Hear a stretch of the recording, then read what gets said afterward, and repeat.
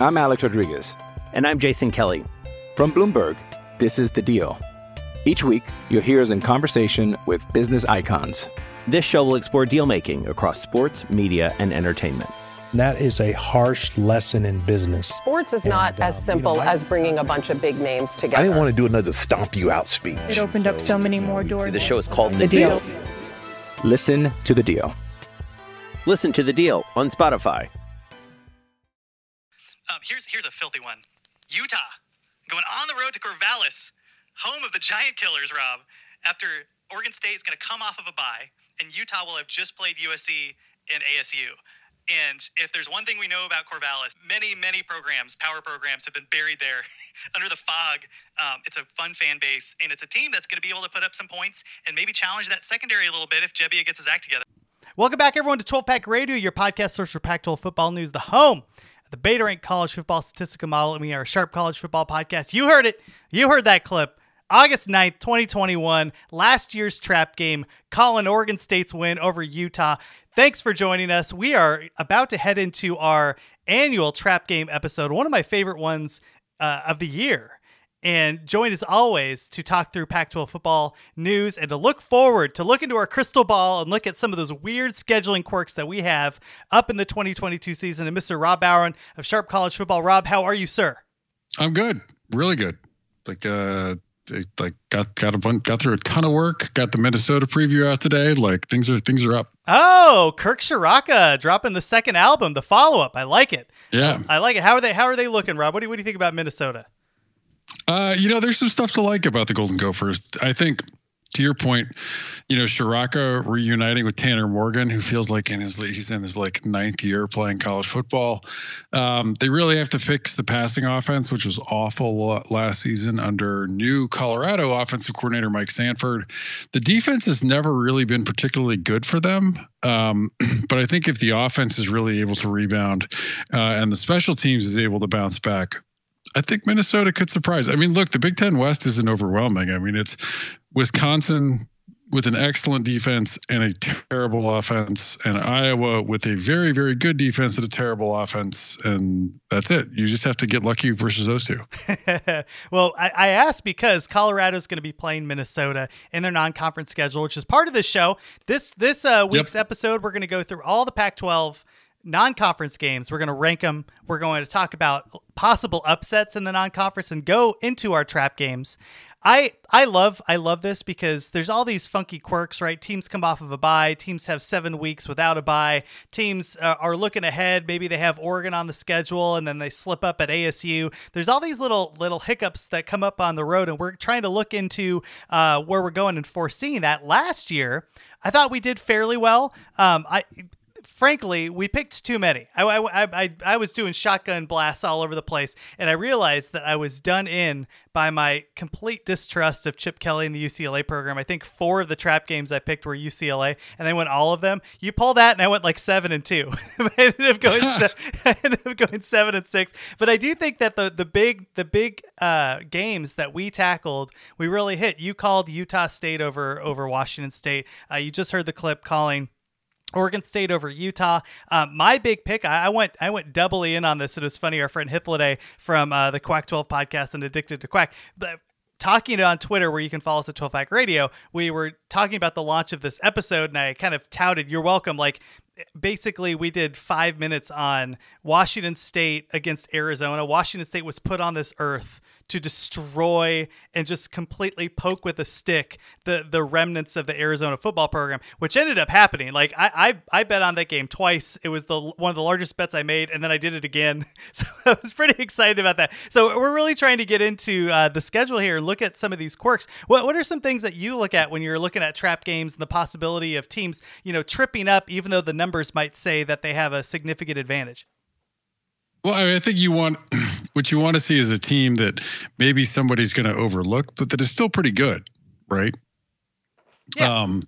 That has and pretty good. You're mostly talking about within the range that one or two turnovers or just a bad day, they can pop up and beat them, right? Like you have an off day on these guys. You don't have your focus. You don't have your A game for whatever reason, whether it's, like the game the week before or the game the week after or coming off a bye. Like, is this, and really like, there's, is this a game that you could potentially lose? Because look, I mean, there are going to be games, like I don't think I would project, like Arizona played Utah tough last year, but I don't think you would project like Arizona or Colorado this season like as a trap game for the Utes, no matter where they fall, because Utah's going to win the game. I mean, like now Utah may not cover the spread, but they're going to win. Yeah, which they didn't, by the way. Like we called that. That was one of the big ones we called too. Was like, oh my gosh, like Utah just played USC, they're playing Oregon, and then they have to fly to Tucson and play this dumb Arizona team, and there is no way on God's green earth they're going to bring their A game, and they did it. Like that game was pretty close for a while. Yeah. I mean, I think that's really like, and you are far better at picking and finding the trap games than I am.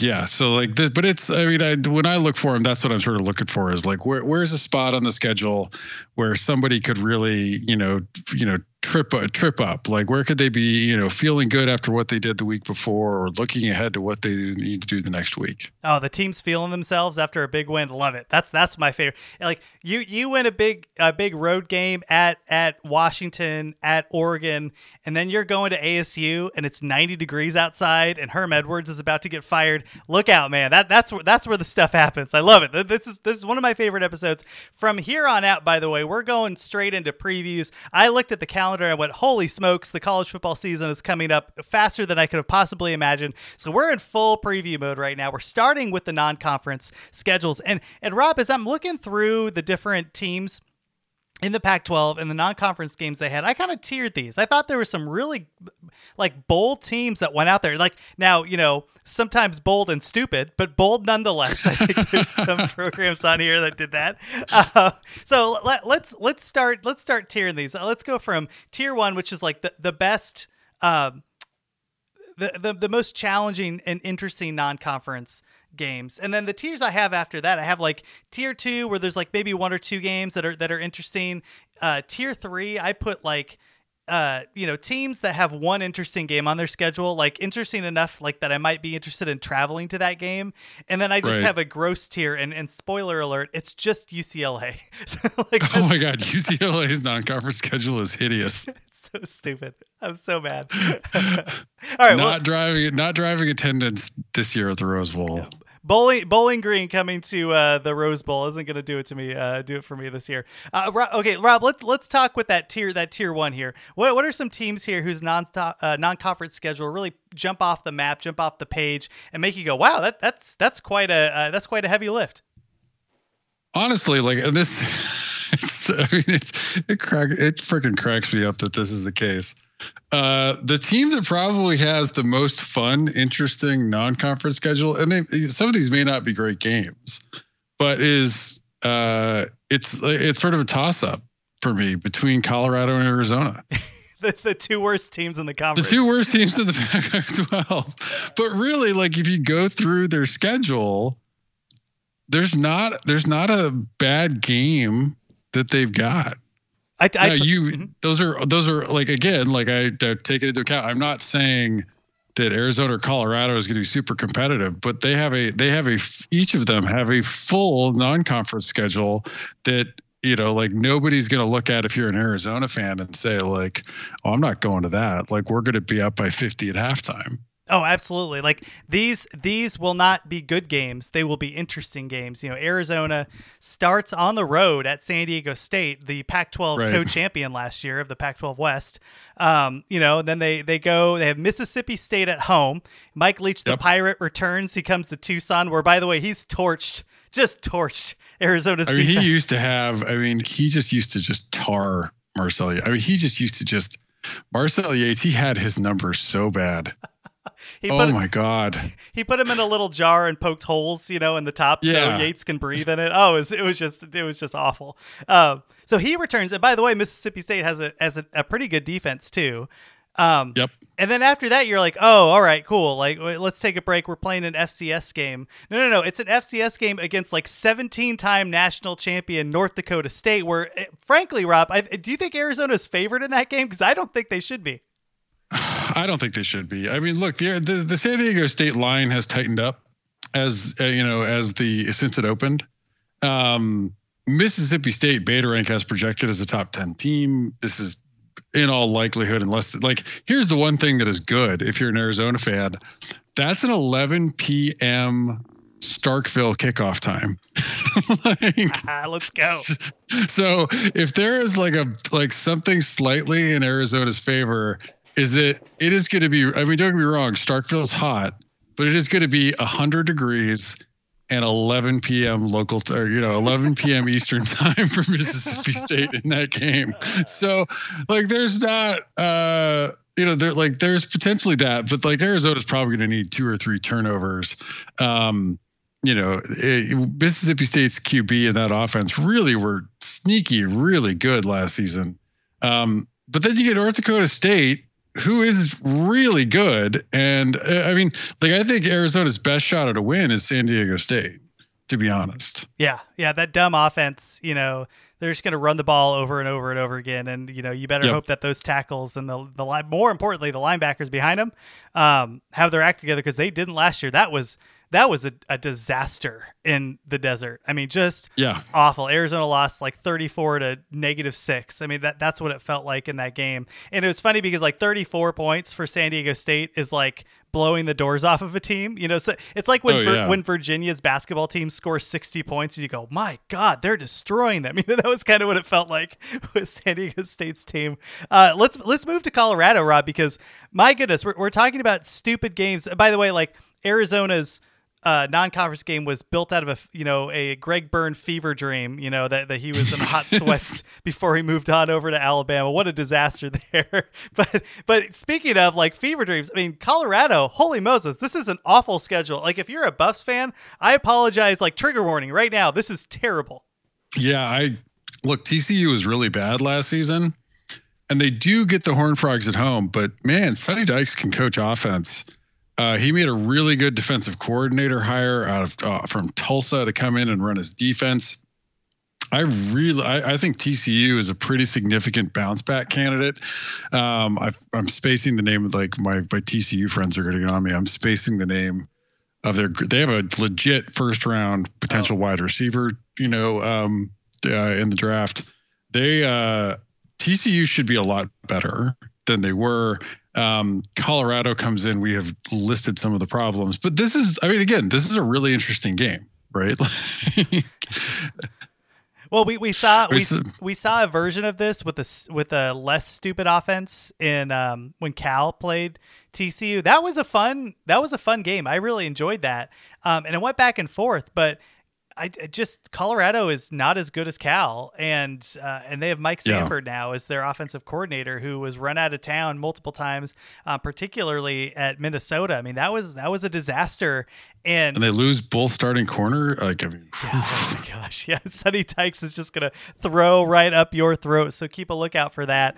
The quarters in Oregon and USC that transferred will just be watching that game and chuckling to themselves.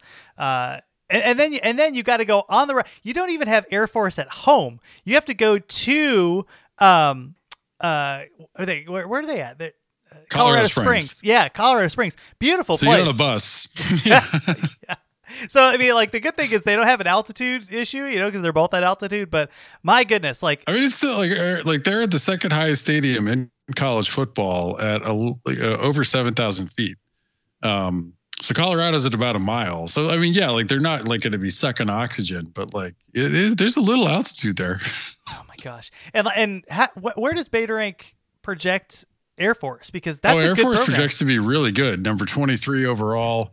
They're a 17-point favorite over Colorado at home in the projection model. But Air Force has a new defensive coordinator coming in. Hazik Daniels, they're excellent quarterback. At running the option for them. It's hard to tell if Troy Calhoun is just giving everybody the okie doke and talking up his injuries but there's a possibility that Zeke Daniels won't be back for this game. I would still think Air Force is likely a winner here. I think that Troy Calhoun has put some, like, I don't think this is like Navy with Malcolm Perry. Well, like Malcolm Perry was just unbelievable, that like last great Navy team that like all of a sudden Niumatalolo put together. But I do think like Air Force, without Daniels, they're probably more like a 7-point favorite. Okay. I feel like that game it's the opposite ends of the spectrum, right? It's like throwing your almost decapitated body in a freezer and then dropping it in hot water right afterwards just to see the different types of pain a Colorado fan can go through, right? You're going to get thrown on for 500 yards, and then you're going to have to get a root canal in Colorado Springs where they're going to run for 500 yards. Oh, it's awful. And then you got to go to Minnesota, a team we just talked about. Yeah, I mean, Minnesota's had a really good offensive line. They ran the ball really well last season. Where they really struggled was throwing the football. They're hoping with Shiraka and Morgan, they're able to put it together. But this is, I mean, look, I mean, like, kudos to Colorado. This is a really good non-conference schedule. This is the kind of non-conference schedule like you want teams to put together. But on the road, back-to-back weeks, like, I mean, if Zeke Daniels plays, Colorado's going to be, in beta rank right now. Back-to-back 17-point underdogs. And I would assume that Minnesota's offense is going to be a little bit more run heavy than pass heavy with Shiraka, or is it like it's almost like a Goldilocks thing, right? TCU's passing offense is too hot. Air Force's running offense is too cold. And now we got to play a perfectly balanced Minnesota on the road. Like it's just right. I don't know. What do you think that offense looks like this year? I mean, I think they are going to try to throw the ball more and more effectively than they did, last year. It just really does depend on the QB situation. I mean, not the QB, the wide receiver situation. I think Morgan can be fine, but the last time he was really good, he had 2 NFL wide receivers that he was tossing to.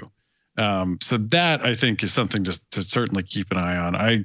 I like them to be better, but it's not great. Like, I think that they could potentially, with Shiraka, they could potentially sneak up and be a top, maybe a top 20 offense. If they are, like, they're going to put up big points on Colorado. I'm Alex Rodriguez. And I'm Jason Kelly. From Bloomberg, this is The Deal. Each week, you'll hear us in conversation with business icons. This show will explore deal-making across sports, media, and entertainment. That is a harsh lesson in business. Sports is not as simple as bringing a bunch of big names together. I didn't want to do another stomp you out speech. It opened up so many more doors. The show is called The Deal. Listen to The Deal. Listen to The Deal on Spotify. Well, moving on, I put Utah in the tier 1 just because they are flying across the country to Gainesville, Florida to play in the Swamp. And I have to, I don't care if you're playing Southern Utah afterwards, that is a banger game. That counts for 2 points in my book. And then again, they have the Pac-12 West, national champions, San Diego State, on the docket as well, although it's in Salt Lake City this year. I mean, I would rank this schedule right with, what Oregon has. Yeah. Right. Because they're going to Atlanta to play Georgia, and then they get BYU. Right. I mean, there's a forgettable FCS game thrown in there.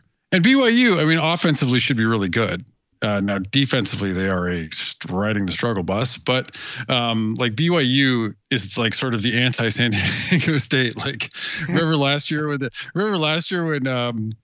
I really thought hey, maybe this Gunnar Cruz guy isn't terrible. And it just turned out that BYU has no defense. Yeah.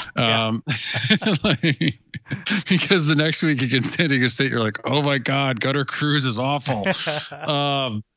Oregon should be able to move the ball. But this, Utah's got their work cut out for them. And they have, I think what is really interesting here, I mean, and I like that they're not just playing a neutral site game. They do have a home and home with Florida. But I like, Utah's traditionally been a little bit of a slow starter, as we have seen. Yeah, that's true. I mean, this non-conference schedule, they should be favored over. They're favored over. I mean, I don't think I'm trying to recall. They may not be favored in Vegas over. Oh, they are. They're 2 points, 2 point favorite. Oh, it's moved. Mm-hmm. because it opened as Florida as the favorite. Yeah. But Beta-Rank's got them as almost a touchdown favorite over Florida, and it's got Florida at number 22. But Utah's really, I mean, I say like Utah really does need to put it together out of the gate. Like you cannot go. I mean, look, I don't think Billy Napier necessarily has it figured out this year, but you cannot go in there and turn the ball over or not have it figured out offensively and futz around like they have done a lot of years. Would you prefer to go on the road to Florida as a fan, just as a pure fan, and watch Utah play Florida, or go to Georgia and watch Oregon play, or go to Atlanta, not actual Athens, but go to Atlanta and watch Oregon play Georgia? I'd rather go to the Swamp. Yeah, me too. I mean, we talked about maybe going to this game. Yeah. And our initial reaction was like September 3rd in the Swamp, Gross. like death. So you'll find me. My visit to the Swamp will be some November game. And like getting to Gainesville is kind of like getting to Mordor, right? Like where you don't just one does not just fly into Gainesville. You gotta brave the heat and like all in the battlements outside. That good luck Utah. I already put a wager on Utah. I think this is a great game. I would love to go see this live, but we chose a different one. But let's talk Oregon. We already talked about the neutral game, in Atlanta against Georgia. They got Eastern Washington after that, and then BYU. I was looking at the season win totals, and I think Oregon could lose to BYU. Yeah, I mean, like we talked about, I mean, look, I like Lanning to clean things up defensively, and that was their major problem last season. But I'm not look, I've got Oregon projected at number 14. I've got BYU projected at 40. Oregon at home is only a 7-point favorite in Beta Rank here. I mean, Oregon could lose to BYU. I mean, you could go out and turn the ball over, once, and you're in a real tight game. Yeah. And people should absolutely not overlook, BYU's offense, and their quarterback is legit, right? Like, oh, yeah. Like they're Jaren Hall is a good passer. He is electric with on the ground. He is really dangerous, and they are going to have their hands full with him. It's going to be awesome. I'm really excited about that game. They play a bunch. I mean, there's a whole bunch of teams after this where you'd be like that I would rank exactly together as you're like, oh, they play a decent team and BYU. Yeah. Yeah. Speaking of, right, I do think USC is a shade above this, right? They have Rice, which will be a walkover, but they have Fresno State at home, and we've seen Fresno State, take a couple Pac-12 teams to the brink. Oregon and UCLA last year. They still have Jake Haener, the greatest of the Jakes, the ultimate Jake. And then they have Notre Dame, and right. I mean that's a legit. Right. Like, I mean, you basically can replace Rice with Northern Arizona, and it's the same thing. Like, Rice sucks, and they will suck for a long time. But but what do you think of that? That Fresno State game, I think, is fascinating. I mean, obviously the Notre Dame game is going to be interesting at home. I mean, we've got Fresno State projected at 49. Now, USC right now, the model is undoubtedly under projecting because of the almost impossible to calculate roster turnover. Yeah. With the Trojans, and they were frankly really bad last season, and it's hard to bounce back as much, I think, as people are really projecting for them. So the USC, I think, is going to be fairly volatile in Beta Rank for at least the first 4 weeks. My hope is they settle down pretty quickly, but they're only a 3-point favorite in Beta Rank versus Fresno State. I probably think that's closer to 10. Yeah, I think so. But buddy, they really could get tested by Fresno State. Yeah. Defensively, because what did this defense really struggle with last season? Defending the pass. Mm-hmm. And that's my big, that is a really big concern here is did they do enough? Have they brought in enough to really improve that pass defense and that pass rush? No. I think the answer is no. So you mentioned, you would say that line would be 10. If it's 10.5, ooh, buddy, I'm looking at that real nice and sharp because this is a likely shootout. And, Fresno State, you bring back, Oh my gosh, Jeff Tedford, right, coming back. Jeff Tedford gave a lot of problems in his sharp coach, and I'm pretty excited about what he's putting together there. And then of course you have Notre Dame, and then after that, I think it drops a tier, which is kind of unfair to Stanford, right? Because you have Colgate, and then you have Notre Dame and BYU. And by the way, I don't think it's. I mean, it feels like it drops. I think I would have Stanford up with anybody else on there. Like Notre Dame and BYU is just as good as Notre Dame and Fresno State. Yeah, I think I just saw toothpaste on the thing, and I just started laughing and dropped it down the tier.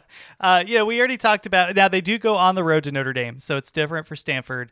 When we talk about our trap games, that Stanford BYU game, like I fear on many levels for the five Stanford fans in the fan base, because I think that game gets extremely out of control. Like Stanford could lose that game by 25, and I wouldn't think twice about it. I mean, following Cal Thanksgiving weekend in a overwhelmingly empty stadium with a bad defense, right? That just is going to be a disaster. That game is going to suck. How many yards does Hall have in that game combined? Passing and rushing. I mean, 500. Yeah. I mean, like it could be that bad. And I mean, I think Stanford moves the ball, but because I don't think BYU's defense is any good, but yeah, that's true.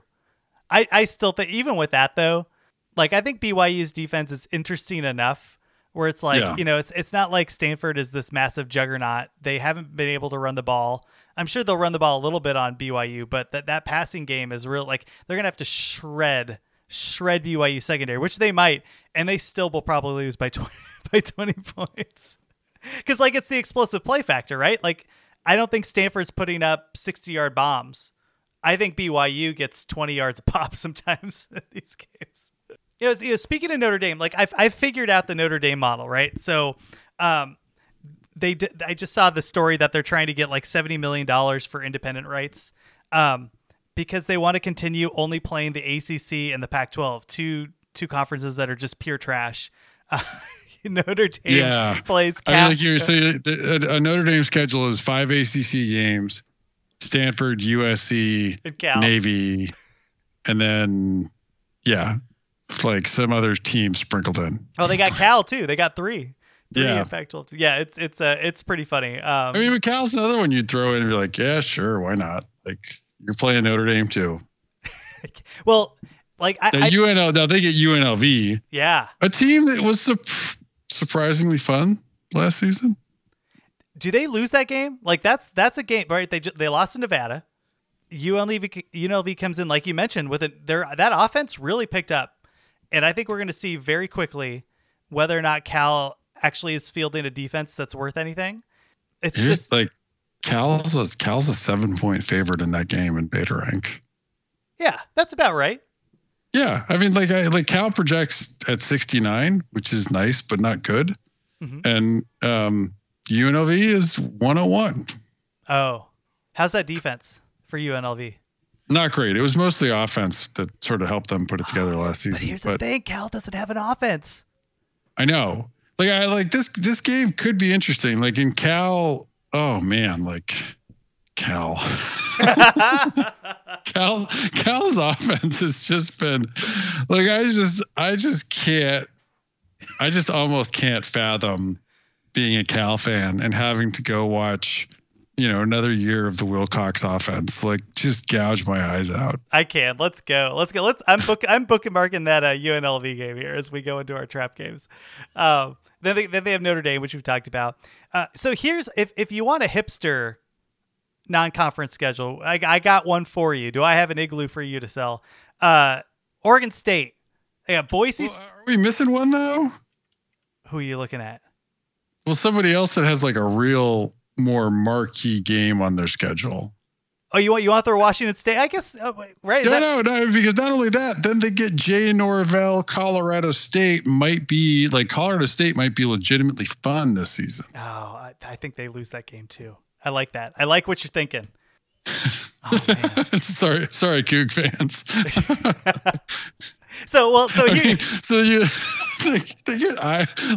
I'm sorry, but like they start out with Idaho. Does everybody know this? Like Idaho's coach is Pac-12 lifer Charlie Ragle. Oh, yeah, who's like got hired over from Cal. Hired Devontae Neal, who had been at Arizona as a cornerback after transferring from Notre Dame, and like 2 months after Devontae Neal gets hired, he got charged with a cold case murder in Phoenix. Oh my gosh. Oh my gosh.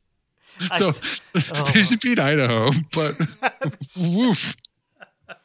Well, so Kook fans, I just want to prepare you, right? Because I've seen this movie. I might have that wrong. That might have been Idaho State. Regardless, it's a funny story about Charlie Ragle. Well, like I've seen this movie before as an Arizona fan, right? Arizona has Idaho on the schedule. It's like it's Mike Stoops. It's like his second year, and Arizona just beats the doors off of Idaho. It's 70-0. BYU comes in town, beats Arizona by like 14. Like everybody, like Kook fans, do not get your hopes up when you score 97 points on Idaho, and then you got to fly over to Madison, Wisconsin for your second game.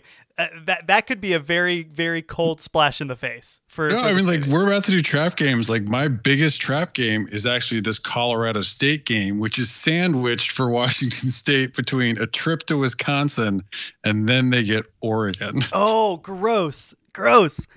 Yeah. So then they get then they get Colorado State, who has Jay Norvell, his entire staff, his quarterback coming over from Nevada. Like, oh my God. How's their defense though? That because I do think I really, really firmly believe in this Washington State team. I bet the over. It's 5.5. And I looked at their schedule, and I thought of the defense was bad last season. They were at 87. Okay. So like I'm with it. Like I think this Washington State but they're going to be coming off like just a slobber, like a real slobber knocker against Wisconsin. Like our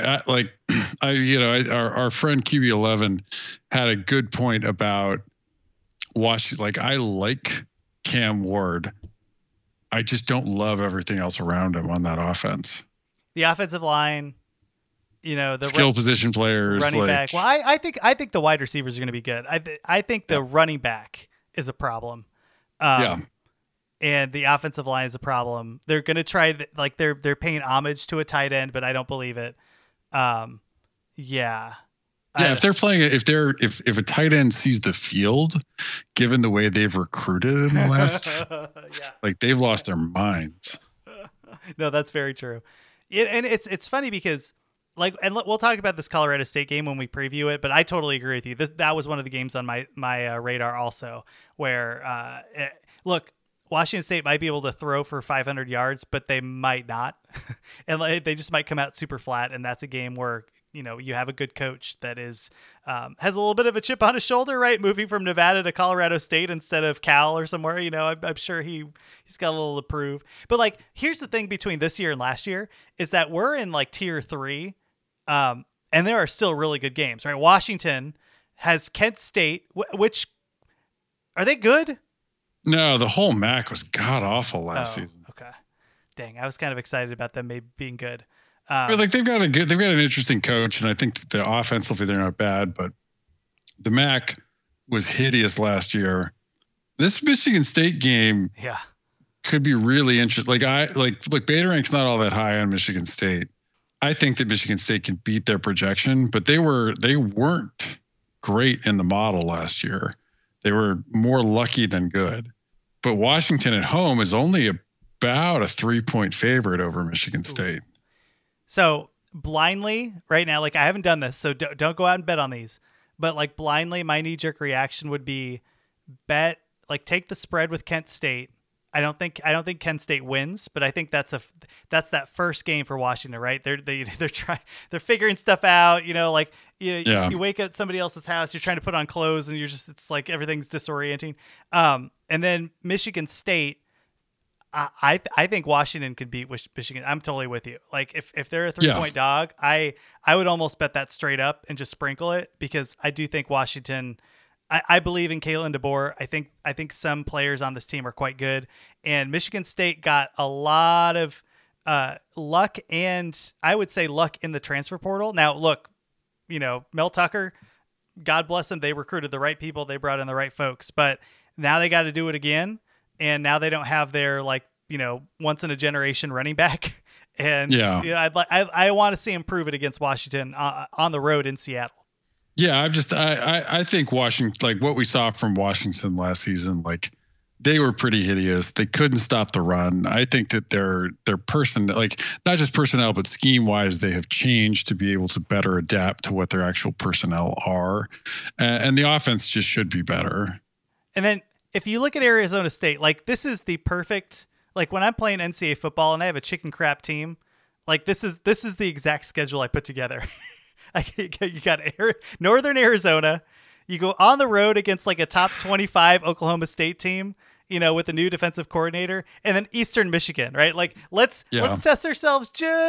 For me, it used to always be Iowa because I'm like, oh, they're just gonna run halfback dives all day, but they're top 20, and I'm on the road, and let's get one for the Gipper here. I think Oklahoma State could be a team with some upside. I watched your preview on them, and I thought it was fascinating what they're bringing. What do you think about that game? I don't think that Oklahoma State is likely to be as good as they were last year. I think that they've had some personnel losses on defense. And I'm not sold that the offense takes tremendous steps forward. But that said, I still think they have even though they don't have like a high ceiling, I think they've got a really high floor. And I think Derek Mason keeps the defense in a good place. Look, they're a 10-point favorite in the projection model at home over Arizona State now. This is a really interesting game. Like, I don't think Arizona State is going to be so far off that they can't hang in this game. Because look, it is 100% going to depend on their ability to stop the run, because Spencer Sanders is not good at throwing the football. And it's weird when you think of how Mike Gundy originally built this program, which is around an air raid type offense where they really threw the ball around. They really stink at throwing the football. So they're going to have to be able to stop the run. Yeah. What I think is Spencer Saunders, is it Spencer Saunders or Sanders? Am I being too fancy? I think it's Sanders. I think it's Sanders. Yeah, I think you're right. Yeah. I could get in my head. I had a friend who had a car. She drove this white Jetta around, and her license plate, this is right after we got out of college, said mid-20s. And then she turned 27, and she still had a mid-20s license plate. And we made her change it to late 20s. And that's kind of Spencer Sanders right now, where he's gone past the mid-20s. He's into his late 20s because he's been there forever, and just the production, I just don't think it's ever going to get there. So I do think I trust Arizona State's defense enough to I'm curious what this spread is. I'll have to take a look at it, because I'm with you. I think Arizona State, particularly at the beginning of the year, I don't think the wheels fall off. I think this team's going to compete for a little while, and I think the wheels fall off if they get hit in the mouth by a team that shouldn't, just steps up and just Washington State or an Oregon State or something like that. I think that's where things start getting really rickety. So yeah, it's a fascinating game. I actually almost thought of this, but I'm just not excited about this Arizona State team at all. I kind of wanted to go to Stillwater for fun, but we decided to go to Madison. It was the right decision. But this was on. This is 100% the right decision. I mean, don't get me wrong. There's just nothing about Oklahoma that's just they got barbecue and football. I mean, I do want to go. That stadium's funny because you're right on top of the sidelines. That's cool. At that stadium, which is kind of cool. Yeah, but outside that, I'm with you. All right, so last team, which is just disgusting. UCLA. It's not last but not least. This is definitely least. Most least. The furthest you can possibly go if you wanted to be least. UCLA has Bowling Green, Alabama State, the first FCS team they've played, by the way, and of course they choose one that's just hot garbage. And then Southern Alabama. Look, I hope you lose one of these games. I don't care. You're not in this conference for much longer. I'm just gonna say it. I hope you lose one of these games. If there was a game, look, I guess I'm more bitter because the season win total for UCLA is 8.5 because their schedule is so stupid. Like that in itself has made me so angry about UCLA football. If there was one game here, Rob, that they'd have the chance of not losing, but the game getting competitive, I'm assuming it's Southern Alabama. Is that fair? It is. I mean, that's a team that is improving. They hired Indiana's defensive coordinator a couple of years back.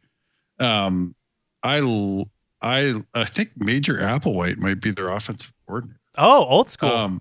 That's worth checking. But anyway, like South Alabama is an interesting team.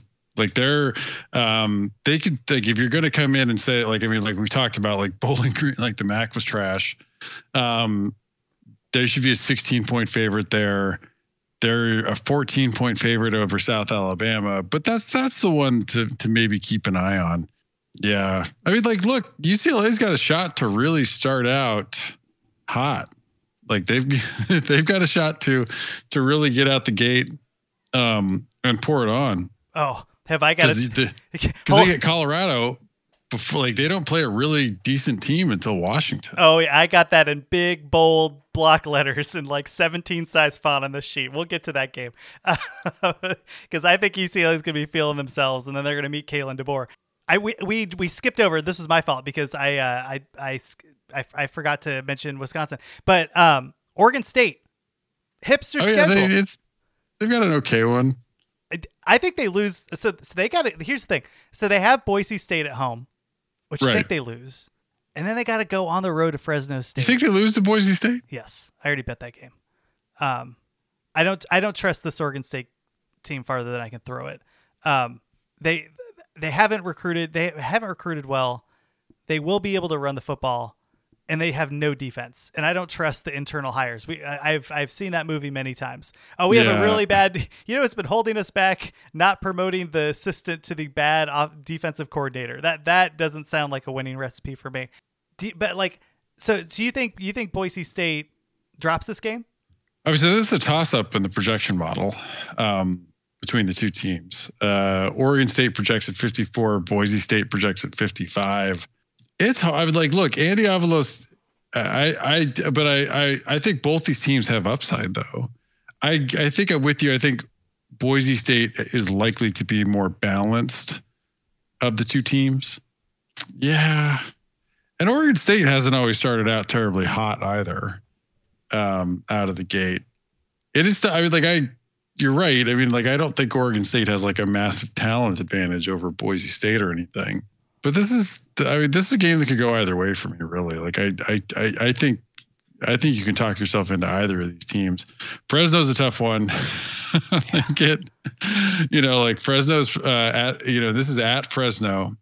Fresno's a 1.5 point favorite here in Beta Rank, and I think that's pretty fair against the Beavs. Like, look, the Beavs were a lot better than we have them projected at 54 coming into this year, but they've really struggled. I mean, they haven't recruited. To your point, haven't recruited well. They don't have as much coming back as you would like. It doesn't feel like it's necessarily their year. I think Haener melts that secondary. Just lights it on fire, and like Indiana Jones, like Ark of the Covenant, skin melting of that secondary. We'll see. Well, like I hope Oregon State wins. That'd be a huge win for them. Which sounds silly to say a huge win like at Fresno, but it is. Like, I think that's a true road game against a good team with a good coach. And if you win that and you're an Oregon State fan, that's awesome. Like, I think you take that one and you move on. And I think you win that game, you probably go to a bowl. Right. So I think that's an important one. All right. Let's get, so of all these games, Rob, give me your three most likely upset losses. So it can't be a team that, like, I had on here Colorado at Air Force, but I think Air Force is going to be favored, so I'm gonna nix that one. Give me your top three upset losses to a non-conference foe. Give me. Ooh, geez, like would Oregon State be favored in Vegas and against Fresno? Yeah, like. And here's another one. Like by the time, like if this is early in the season, I would probably say Stanford and BYU, right? Like BYU knocking off Stanford. But by the time we get to that game, there's no way BYU is not going to be favored. Oh, I think they're a 10-point favorite in that game by the time it rolls. Yeah, I mean, by the time we get there, like that could be. So top 3 potential upset losses. Give me Colorado State, Washington State. Yeah, for sure. Give me Florida, Utah. Oh yeah, that makes sense. Man, like some of these other ones just are like I don't think are going to be that close. Where you'd say, "Oh, that's really an upset." What was your? Well, let me marinate on the third. Give me your 3. Yeah. So I had Washington State, Colorado State. I didn't even think about Utah, Florida. So I'm going to set that aside and give you 2 other ones. I had Arizona, North Dakota State. You think Arizona's favored in that game? Yeah, I think they will. But like I've and then I think there's a step like if Oregon State is a favorite over Fresno State, I'd also put that in there. But the other 2 where it's definitely an upset, and these are more of a stretch. I had Cal versus UNLV and Oregon versus BYU. I think there's. My third is going to be Oregon BYU. Yeah, that's an interesting one. I like that one. All right. Well, let's stop that front. We're going to go to our actual trap games. We're going into the conference. We talked about our non-conference games. We talked about our non-conference possible traps. Let's talk Pac-12, and let's do it right after this. With threats to our nation waiting around every corner, adaptability is more important than ever. When conditions change without notice, quick strategic thinking is crucial. And with obstacles consistently impending, determination is essential in overcoming them. It's this willingness, decisiveness, and resilience that sets Marines apart. With our fighting spirit, we don't just fight battles, we win them. Marines are the constant our nation counts on to fight the unknown. And through adaptable problem solving, we do just that. Learn more at Marines.com. All right, we're back. We're talking trap games.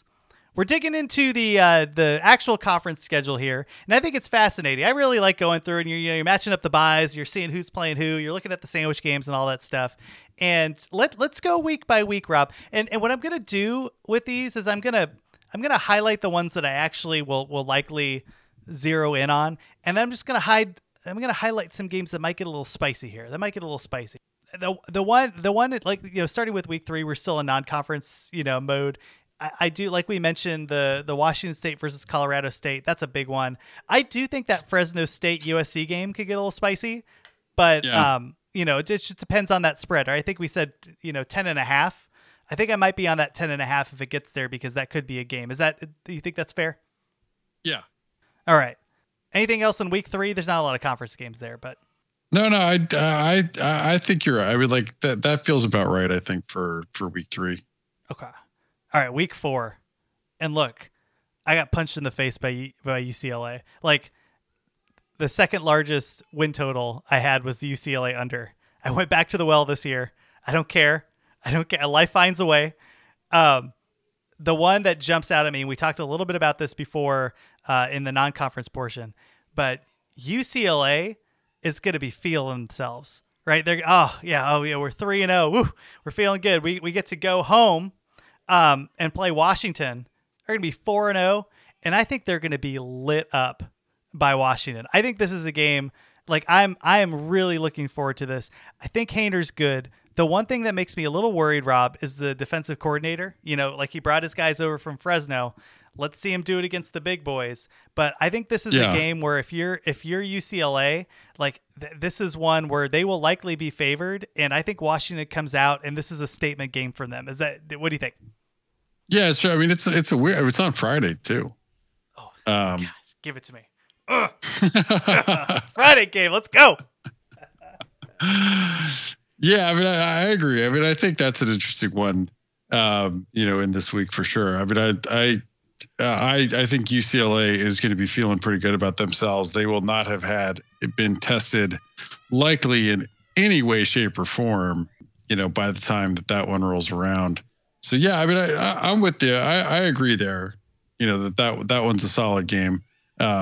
I think that they've got a real shot to drop that one to Washington for sure. I mean, it feels like one where like Washington could really jump on them early, particularly like let's say Washington gets a win against Michigan State and gets some momentum going. Our poor friends at the What's Brewing podcast, like and shout out to them, great podcast. They cover UCLA. I don't really dislike UCLA this much. It's more just like I think it's a combination of looking at their schedule and just going, like this stupid, right? Because they go their first 3 games, and I'm sorry, this is probably week 5. I included the week 0 or whatever, and then they go to Colorado and they'll win that game. But it was kind of a combination of that. And I was listening to the Quack 12 podcast, and like Hifliday was just like, you could have cut 30 minutes of the podcast and it was just him complaining about UCLA not putting a depth chart out. And it's all the things that I have screamed inside my head to myself. So it's kind of like all these things that have like burst out in a ball of negative energy towards UCLA. I do hope UCLA is good this year, but I do have the under. I think they're going to lose to Washington. Do you have anything else for that week? Any games that popped up? Well, I mean, it's not a traditional trap game in any sense, but you do have Oregon's Stanford problem. I mean, no matter how bad Stanford is, they seem to just really cause Oregon fits. Are you talking about Washington fits? Or that week, Washington's playing UCLA, but Stanford is at Oregon. Like it's in no way a trap game. It is, however, every freaking year Stanford seems to like give Oregon far more of a game than they were expecting. Oh, I like that. Here's the thing. So you Oregon has Georgia, Eastern Washington, BYU. Oh yeah, they're on the road and then they got to sit like, and it's that weird game, right? It's kind of like you have on the road at Washington State. We can come home and we can play Stanford, and then we go and we beat Arizona and Tucson by like 20 points. Which might actually not happen, but because Oregon plays terribly in the desert. But I can see that. Yeah. The one thing I want to back up one, because I had mentioned UCLA and Washington. I actually meant that was a week 5 game. I mixed up my weeks. Talk about Stanford, right? Like Stanford plays Washington, and like look where this game is sandwiched for Washington, right? You have Kent State, you have Portland State, and then you have Michigan State. You're either going to win that game and be all over yourself, or you're going to lose it by a couple and be depressed. And now, like you talk about teams that have a Stanford problem, Washington has a Stanford problem. And I was so bummed because last year that game, like, because I was on Stanford because Washington's had a Stanford problem for like many years, and like it was that last YOLO touchdown that saved that spread. But I want to put that one on the radar, and I actually think that might be one where I'm going to bet on, because I just think, look, I don't believe in Stanford, but I do think that they get Washington at a funky time, and Stanford's coming off a bye, so they have a week to prepare for that game. And even though it's on the road, I think that's really on the table. Is that a fair assessment?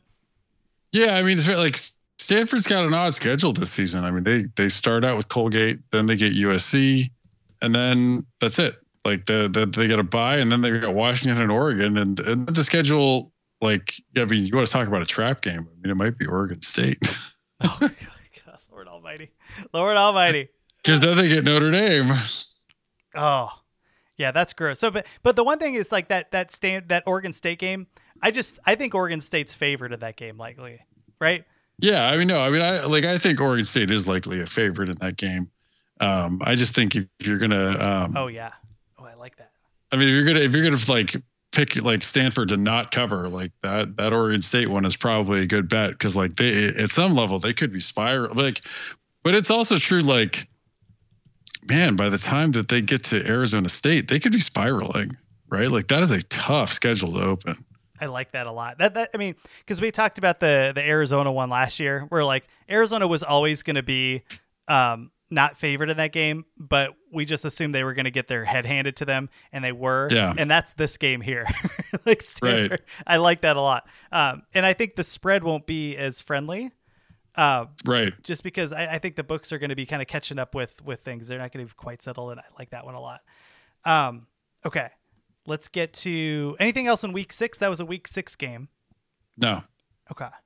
I had just one to keep an eye on, and I'm not marking this one in bold, but Utah does play at UCLA, And I think that's an interesting, because they go at ASU, then they have the Beavs at home, and they go on the road at UCLA before USC.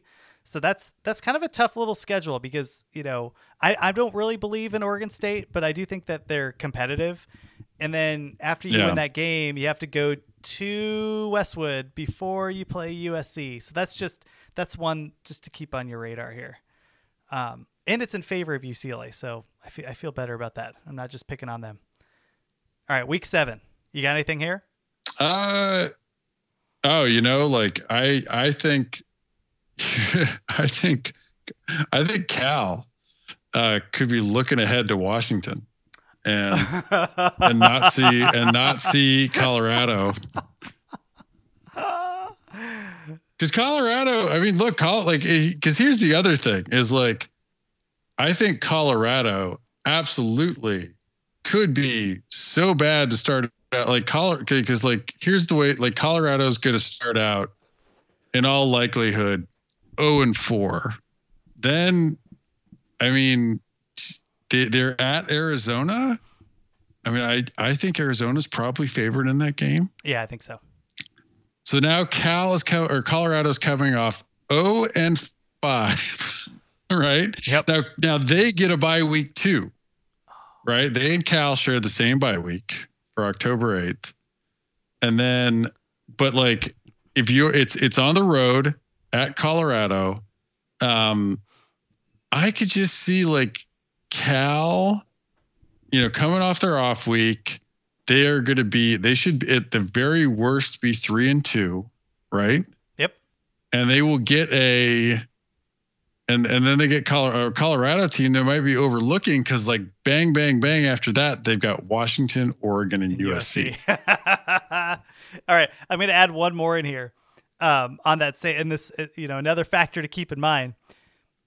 What if Colorado fires Karl Dorrell before that bye week?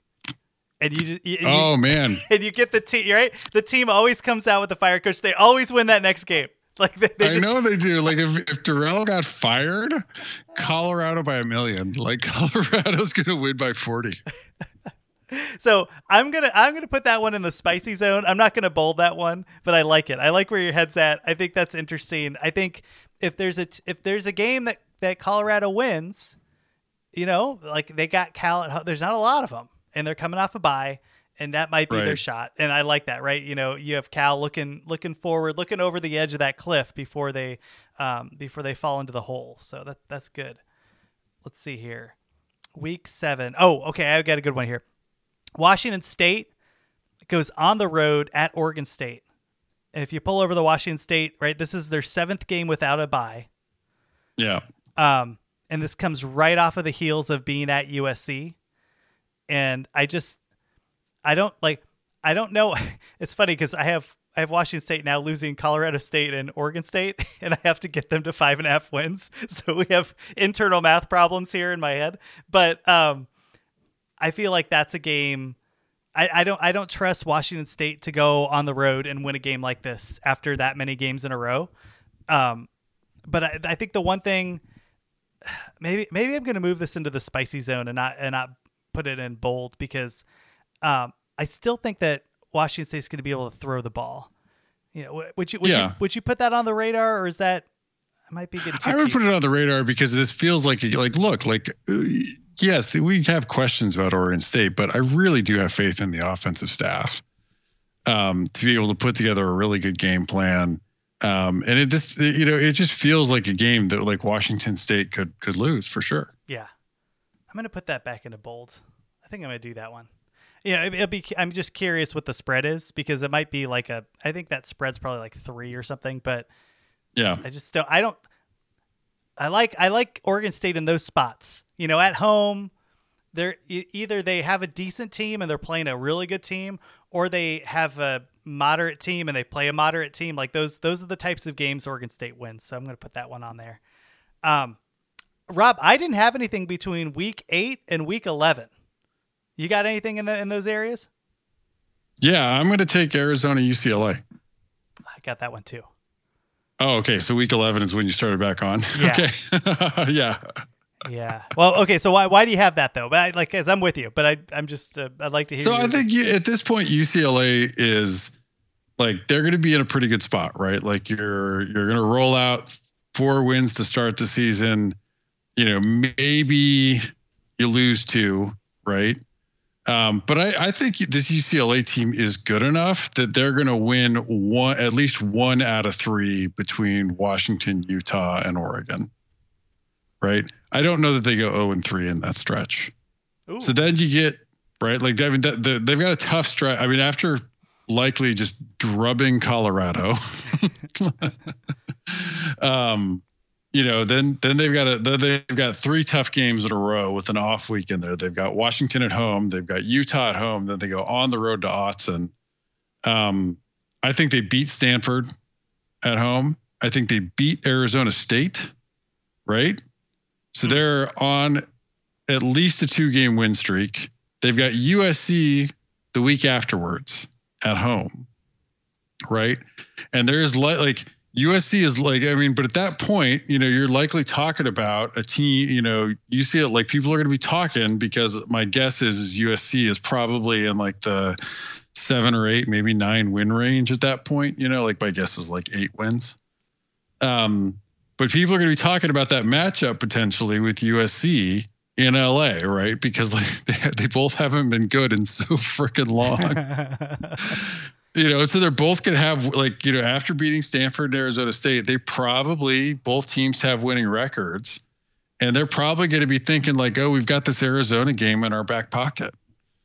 You know, meanwhile, like, you know, McMillan and Cowing, like, you know, end up catching like a bunch of passes for a lot of yards. Yeah, that's the thesis too, is just the poor defense on UCLA's front. Like, you know, if Arizona can put up points, they'll be in this game. Yeah. And you know, take the over, by the way, on this game. It's going to be like 50 to 48 or something like that. I got you there. So I'm curious what you think about this one, because it really jumped out for me, but now that I'm thinking through it, I have reservations, because I think it could be a problem for both teams. So Cal in week 11. So here's their schedule before that. They go at Colorado, but then they have Washington, Oregon, on the road at USC, and then they got to go on the road against Oregon State. And that is weird. And they got Stanford the next week. Yes. I mean, but here's what's tough is I think Cal, after that Colorado game, I think they're on a 3-game losing streak. Yes.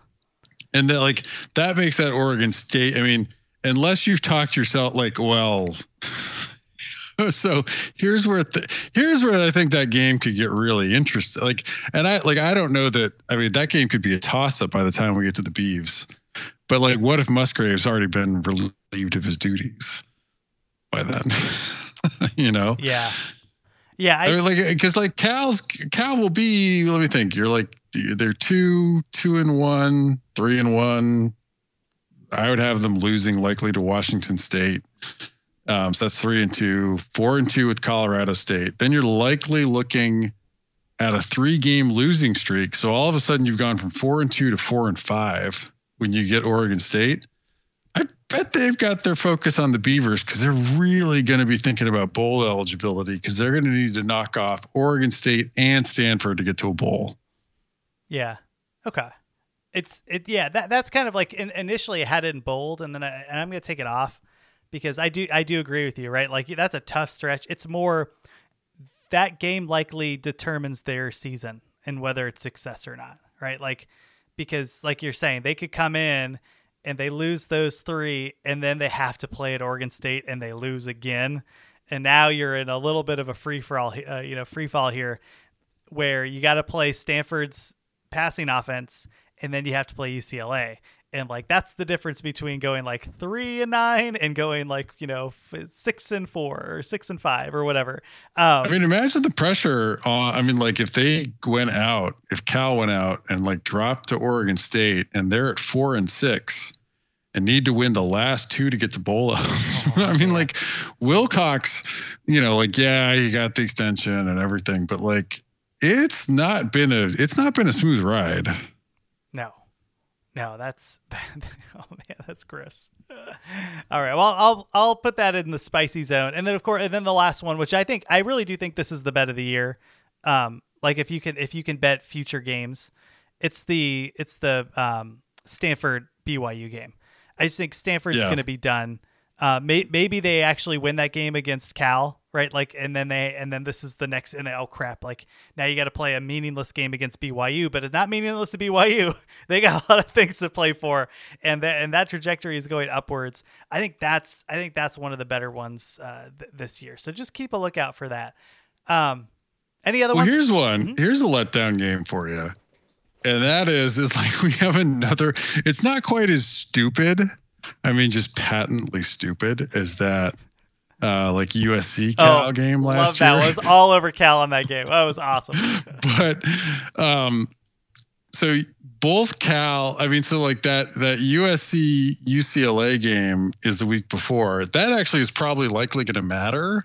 But like, let's say Cal comes into this game against UCLA at 5-6 to end the year, right? Oh.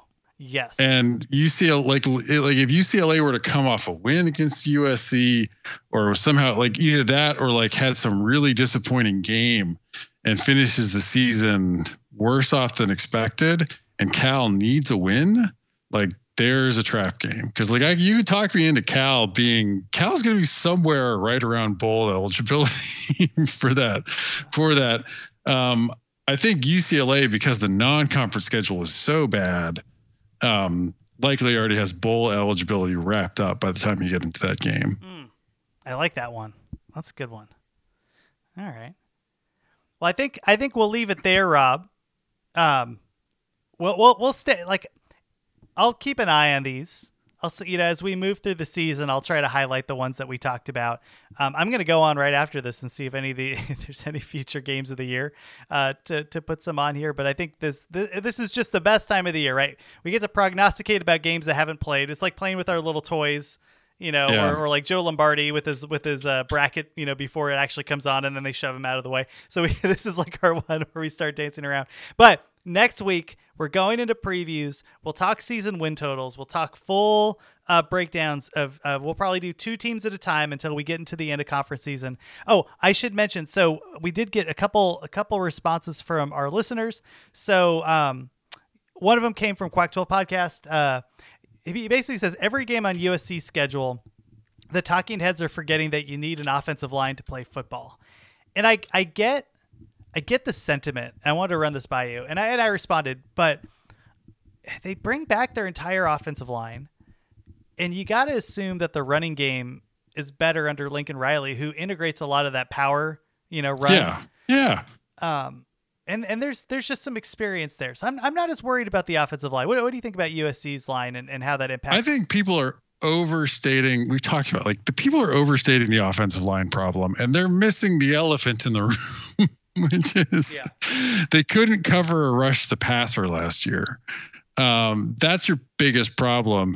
And look, they've got a new run scheme in. They've got a new offensive line coach who's a great coach that they brought. I mean, maybe he doesn't end up being a great coach, but he's a really good coach that they got away from Texas A&M. That's a win. I expect the coaching to be better. I expect the scheme to be better. I expect USC's offensive line to not be nearly as bad as they had been, right? Because you just cannot talk me into that being talent. That is just bad coaching that went under Harrell for sure. And then but the real problem is, again, do they have enough on the defensive line?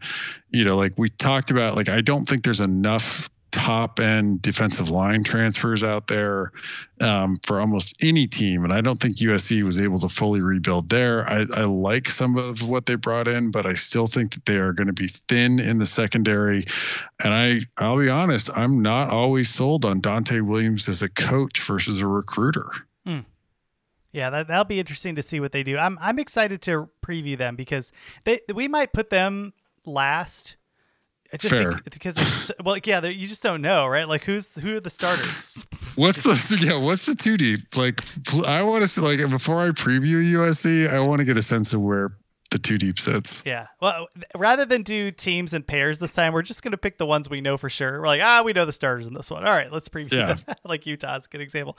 All right, last question. This comes from at BD Giddens 6. He says, Oregon may be looking forward to the Utah game when they host the purple and yellow in November. So I'm just going to pull up that schedule here. Oh, I see what he's saying. He's saying that Washington game might be a trap game for Oregon because they have Utah at home, right? Big revenge spot for them. Just getting waxed twice in a row by Utah. And Washington's going to come up fired up, right?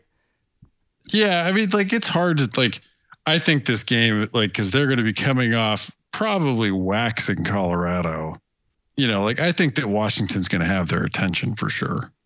Yeah. I even mentioned it's just that, hard. Yeah. It's hard for me to think of like a major rivalry game like that where I'm not expecting Washington to be falling off the map bad like they were last year. Yeah. It's hard for me to imagine them not having Oregon's attention. Now, like, I do think, I mean, good luck. You're probably going to need the Utes to turn the ball over. But I don't think they'll be looking ahead for Utah.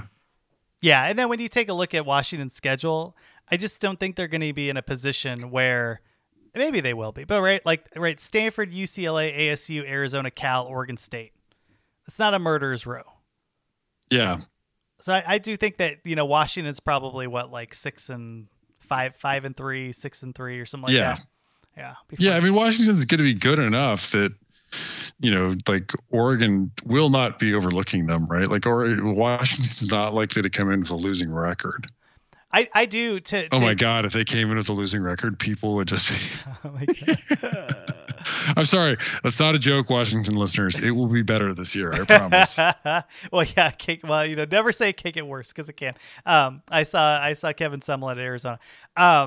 To his point though, I do think like, look, Washington's going to be improved and they're going to play harder. And I think they're going to be there's more in that game for Washington than I think there will be for Oregon. So I hear you. I like the spirit of the question, and I think it flies with what we were saying. So thanks for your submissions. It's really just hard to see that anybody like overlooking anyone like with that kind of a rivalry. Like, it'd be like, you can't imagine like USC, like, unless somebody's really unexpectedly bad, you know, like really getting an overlook in a rivalry game. Gosh, man, remember when Arizona lost 70-7? Yeah, but Arizona turned the ball over like 7 times. I think they did it on purpose. I really They did 7 times. The team had quit. The 2 deep was gone, right? Like that game, like, that game should have just canceled that entire game. That game and the subsequent Sun Bowl, which was the same ASU team, right? ASU beats Arizona 70-7. And like, look, I didn't take a lot away from that. Aside from what you had mentioned, you know, Arizona quit, whatever, and then Arizona State like literally like wraps the ball, you know, in bubble wrap and like hands it over in a nice, you know, picnic box basket or something like to Florida State. Neither team cared about that. I love this sport so much; it's so dumb. All right, if we missed a game that you think is a trap game, let us know. 12-Pack Radio at 12-Pack Radio. Rob continues to go through the previews at sharpcollegefootball.com. Rob, who you got next? Iowa, everybody's favorite offensive coordinator. Nepotism. I love it. That's exciting. Now, where are they in the? Are you're going top down, right? They're 25. Yeah. So like I'm gonna end up getting through like 30 previews. So I've got 5 more to go. Okay. Well, keep a lookout for those. They're excellent. If you want to see some advanced stats, some breakdowns of each team, coordinator changes, you know, like Rob really does an excellent job. I think I'm all caught up on them too, which is great. About 20 minutes each, just a nice rundown of each team. If you're a Pac-12 fan and you want to know who you're playing against, here's your chance. And then all of our numbers are on sharpcollegefootball.com. They're all free, advanced stats, breakdowns, like everything's on there. So check it out. Thanks everybody for tuning in, and we'll catch you for previews next week.